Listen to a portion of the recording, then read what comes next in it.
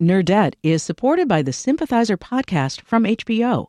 Join host Philip Nguyen in conversation with the cast, crew, and author Viet Thanh Nguyen as they discuss the making of this historic HBO original limited series. Stream new episodes of HBO's The Sympathizer Sundays exclusively on Max, and listen to the Sympathizer podcast wherever you listen to podcasts. Think on your feet for our Fast and Curious 5K, a one-of-a-kind race hosted by WBEZ and the Chicago Sun-Times on Saturday, July 27th at Humboldt Park. More info and early bird registration at wbez.org/events.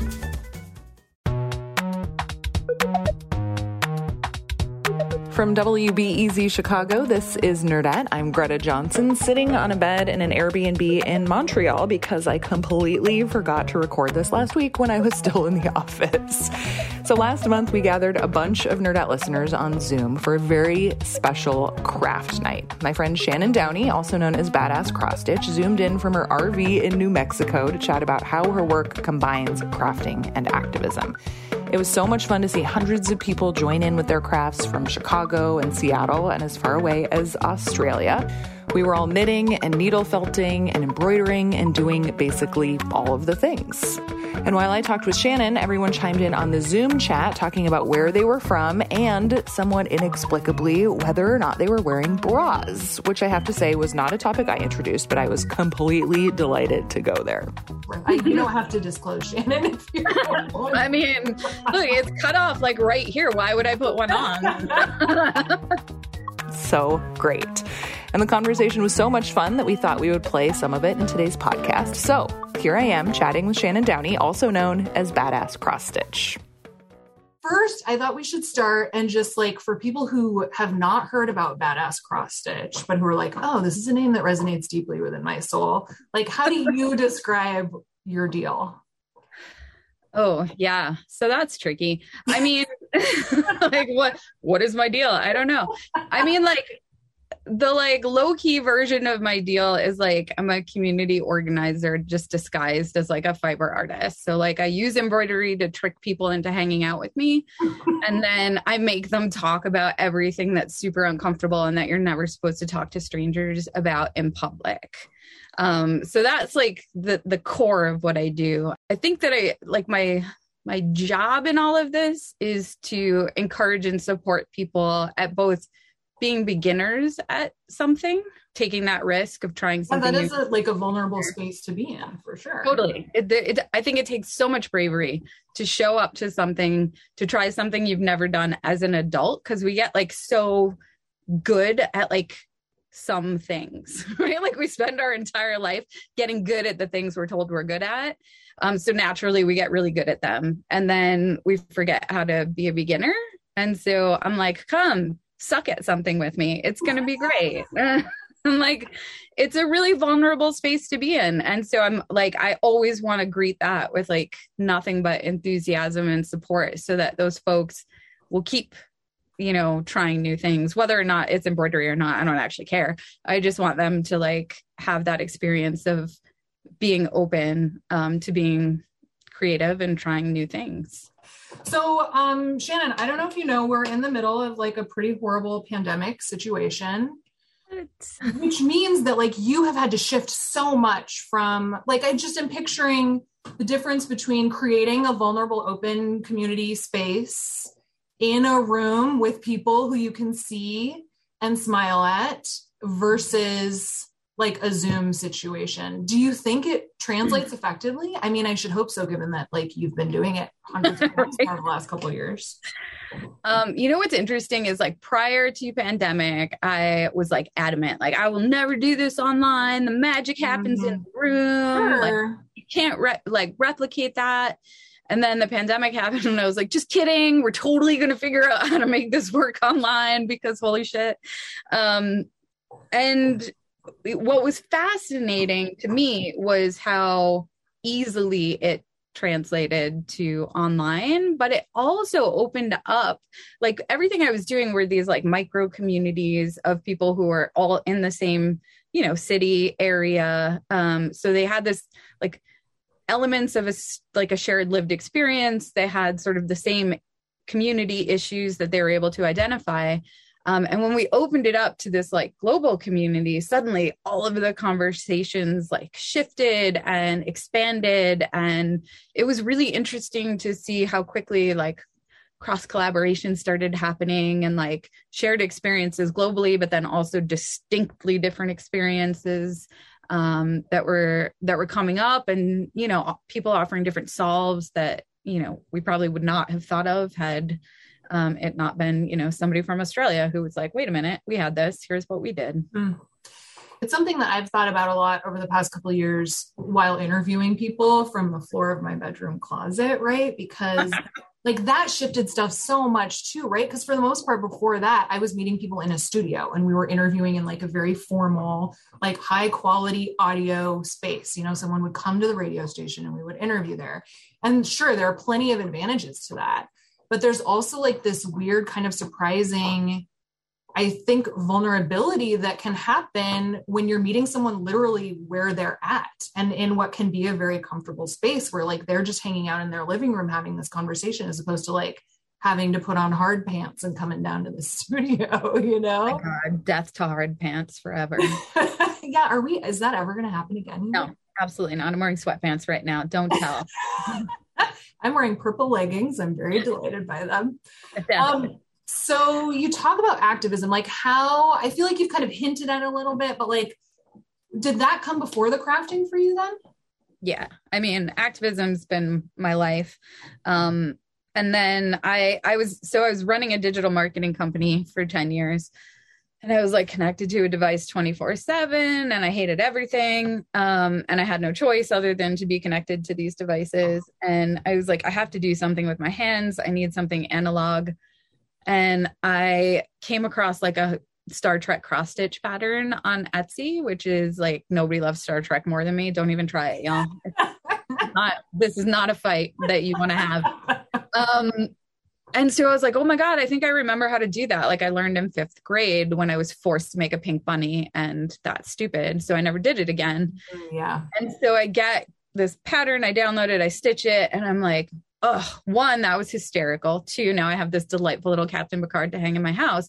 But 3, like I felt different. And I like the next day I had like 3 good ideas. I hadn't had a good idea in months. You know, and I was like, oh, it's so interesting that I like was able to check out of the digital world for a couple hours without feeling anxious about it, because I was using my hands in this very tactile way that I wasn't even thinking about the device, because I was doing something with the hands that are always using the device. And so very quickly it shifted from Star Trek to just like using it as time to make space for myself to think substantively about the things that I was working on and the different issues and causes and movements that I was working in and supporting. And then I found, as I was like stitching these pieces, you know, I'm having these, we'll go with profound thoughts, right? You can't say that about yourself, but I was having pretty deep thoughts. I think you can, Shan. I think we should own that, right? Right. I had a few profound thoughts in my day. And I was like, I should share these with people, because I wonder if I can use this as a way to engage people online around these topics. So I started posting, but then posting my writing. So the idea was that the piece was going to stop people from scrolling and then get them to read. And then the content would get them to engage. And then it was like working. More with Shannon Downey from our event Hearts and Crafts in just a minute.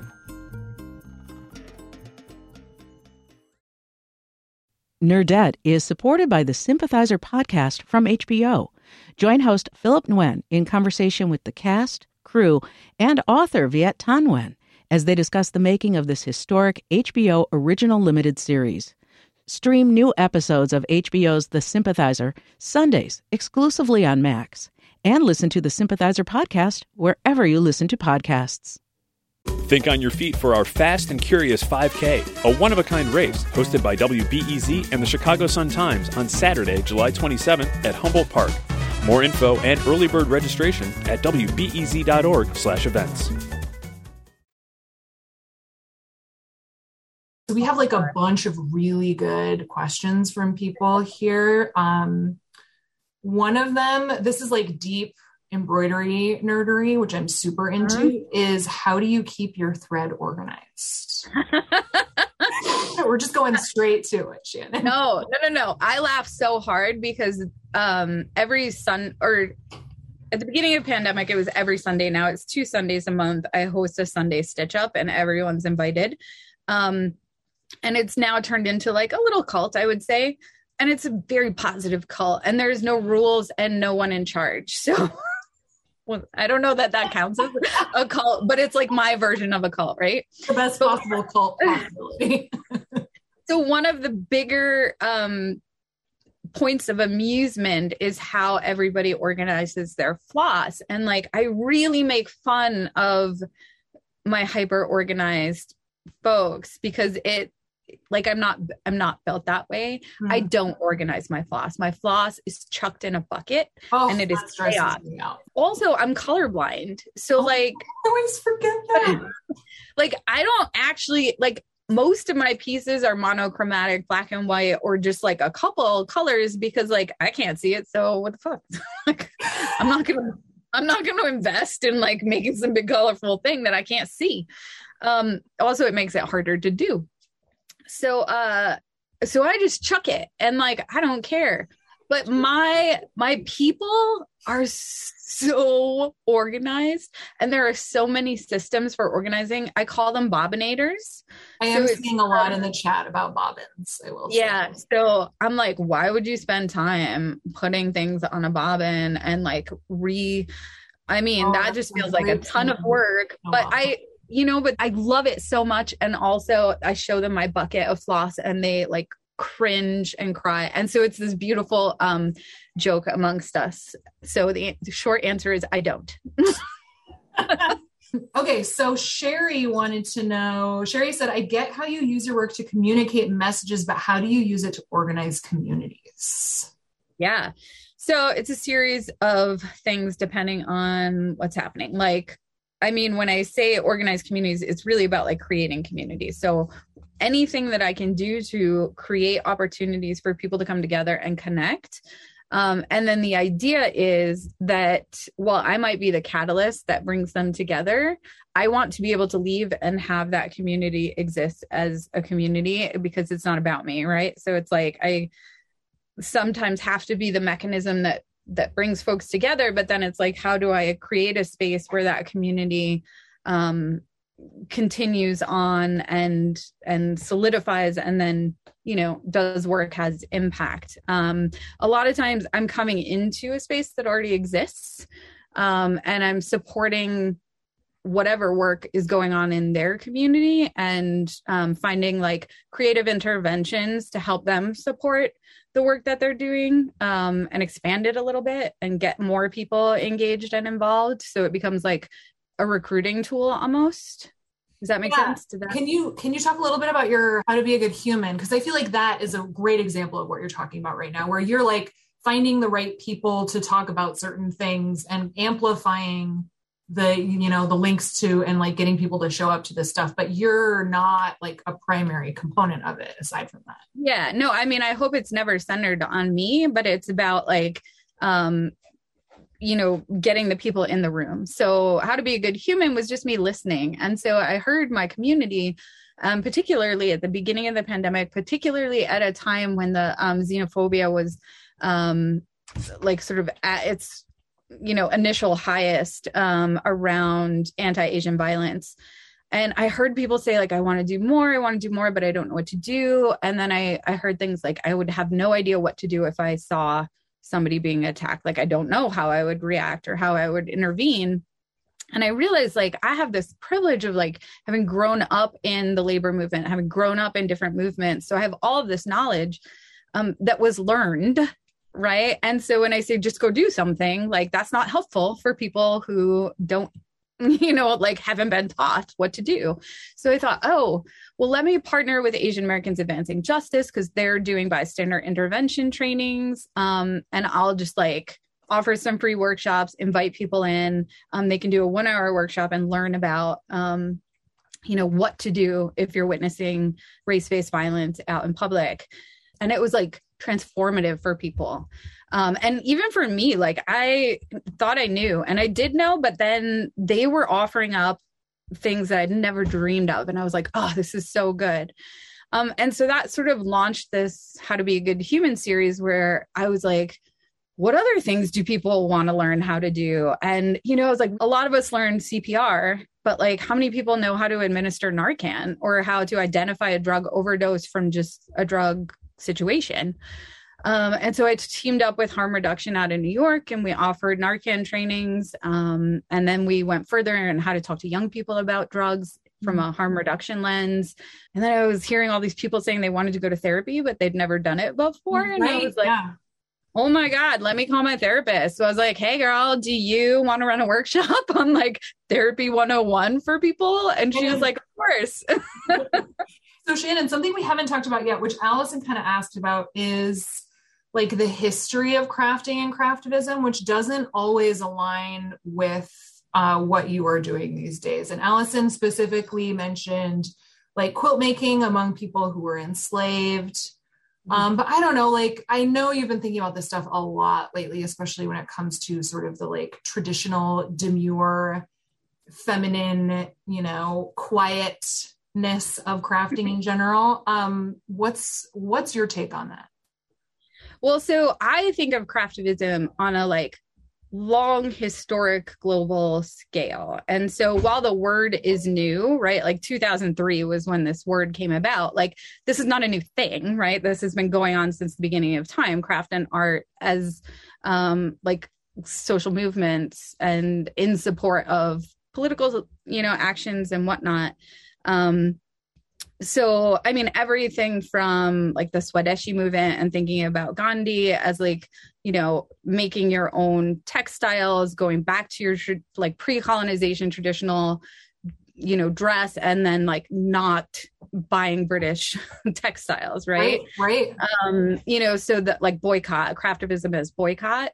All the way to like someone like Phyllis Latour Doyle, who was a spy during World War II, and in like Nazi Germany, and like gathering intel and like knitting it in Morse code and sending it back to her team so that they could make strategic military decisions, right? Like all of that to me is, you know, like craftivism. It's just this new word that we've sort of put on it. But it's not a new thing, right? Like we're just sort of like, hey, this is a good word. That's fun. It's cute. I mean, it's catchy. Yeah. Like you can pull a hashtag on there and everybody's going to love it. Right. Totally.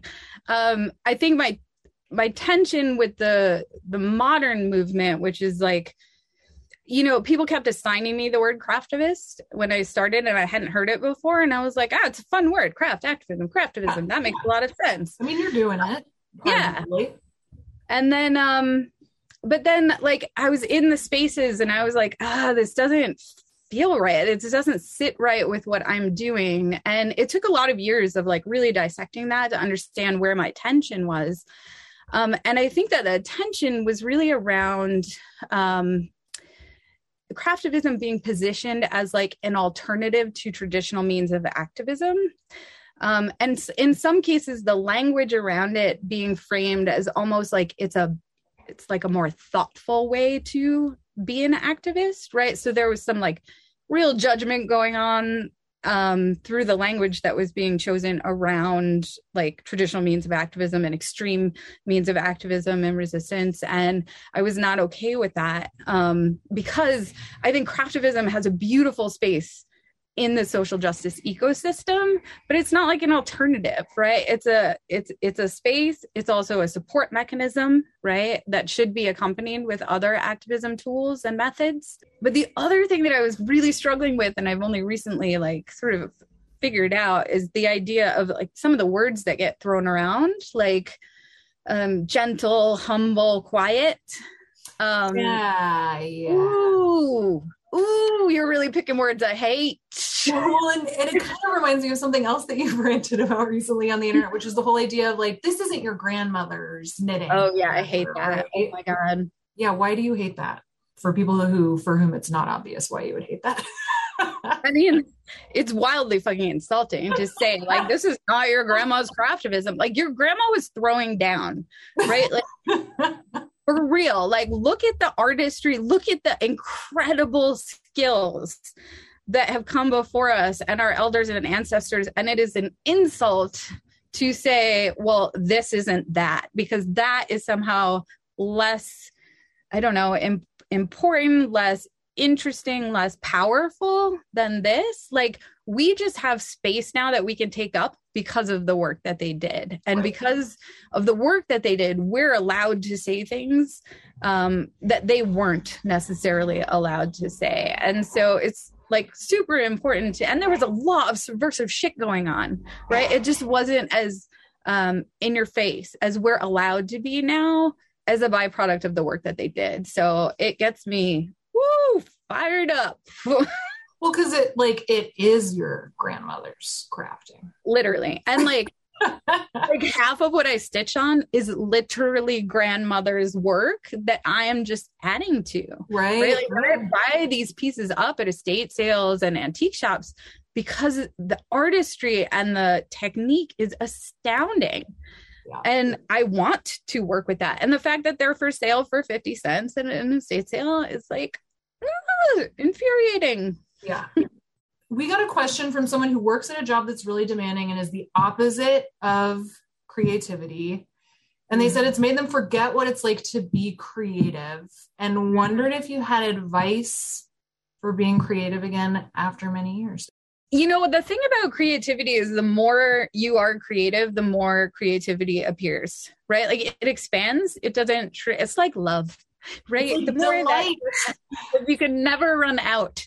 And it just grows and grows and grows and expands. And so I'm always like, oh, if you've fallen off the creativity bandwagon, which absolutely happens, just like find one thing, do one small creative thing, and then like follow that track, because it's just going to keep going. Thanks for listening to that excerpt from a live event we did back in February. If you're like, how do I find out where Shannon will be next? Check out our website, badasscrossstitch.com. Thanks to everyone who came to the event and helped make it fun. That bra thing, it was just so good, y'all. Also, thanks to everyone on WBEZ's community engagement team who helped put this event together, especially Eddie Madrano, Marquita Wiggins, Asha Lee, and Alex Keefe. The show is produced by me and Anna Bauman. Our executive producer is Brendan Banaszak. We will see you next week. Nerdette is supported by the Sympathizer podcast from HBO. Join host Philip Nguyen in conversation with the cast, crew, and author Viet Thanh Nguyen as they discuss the making of this historic HBO original limited series.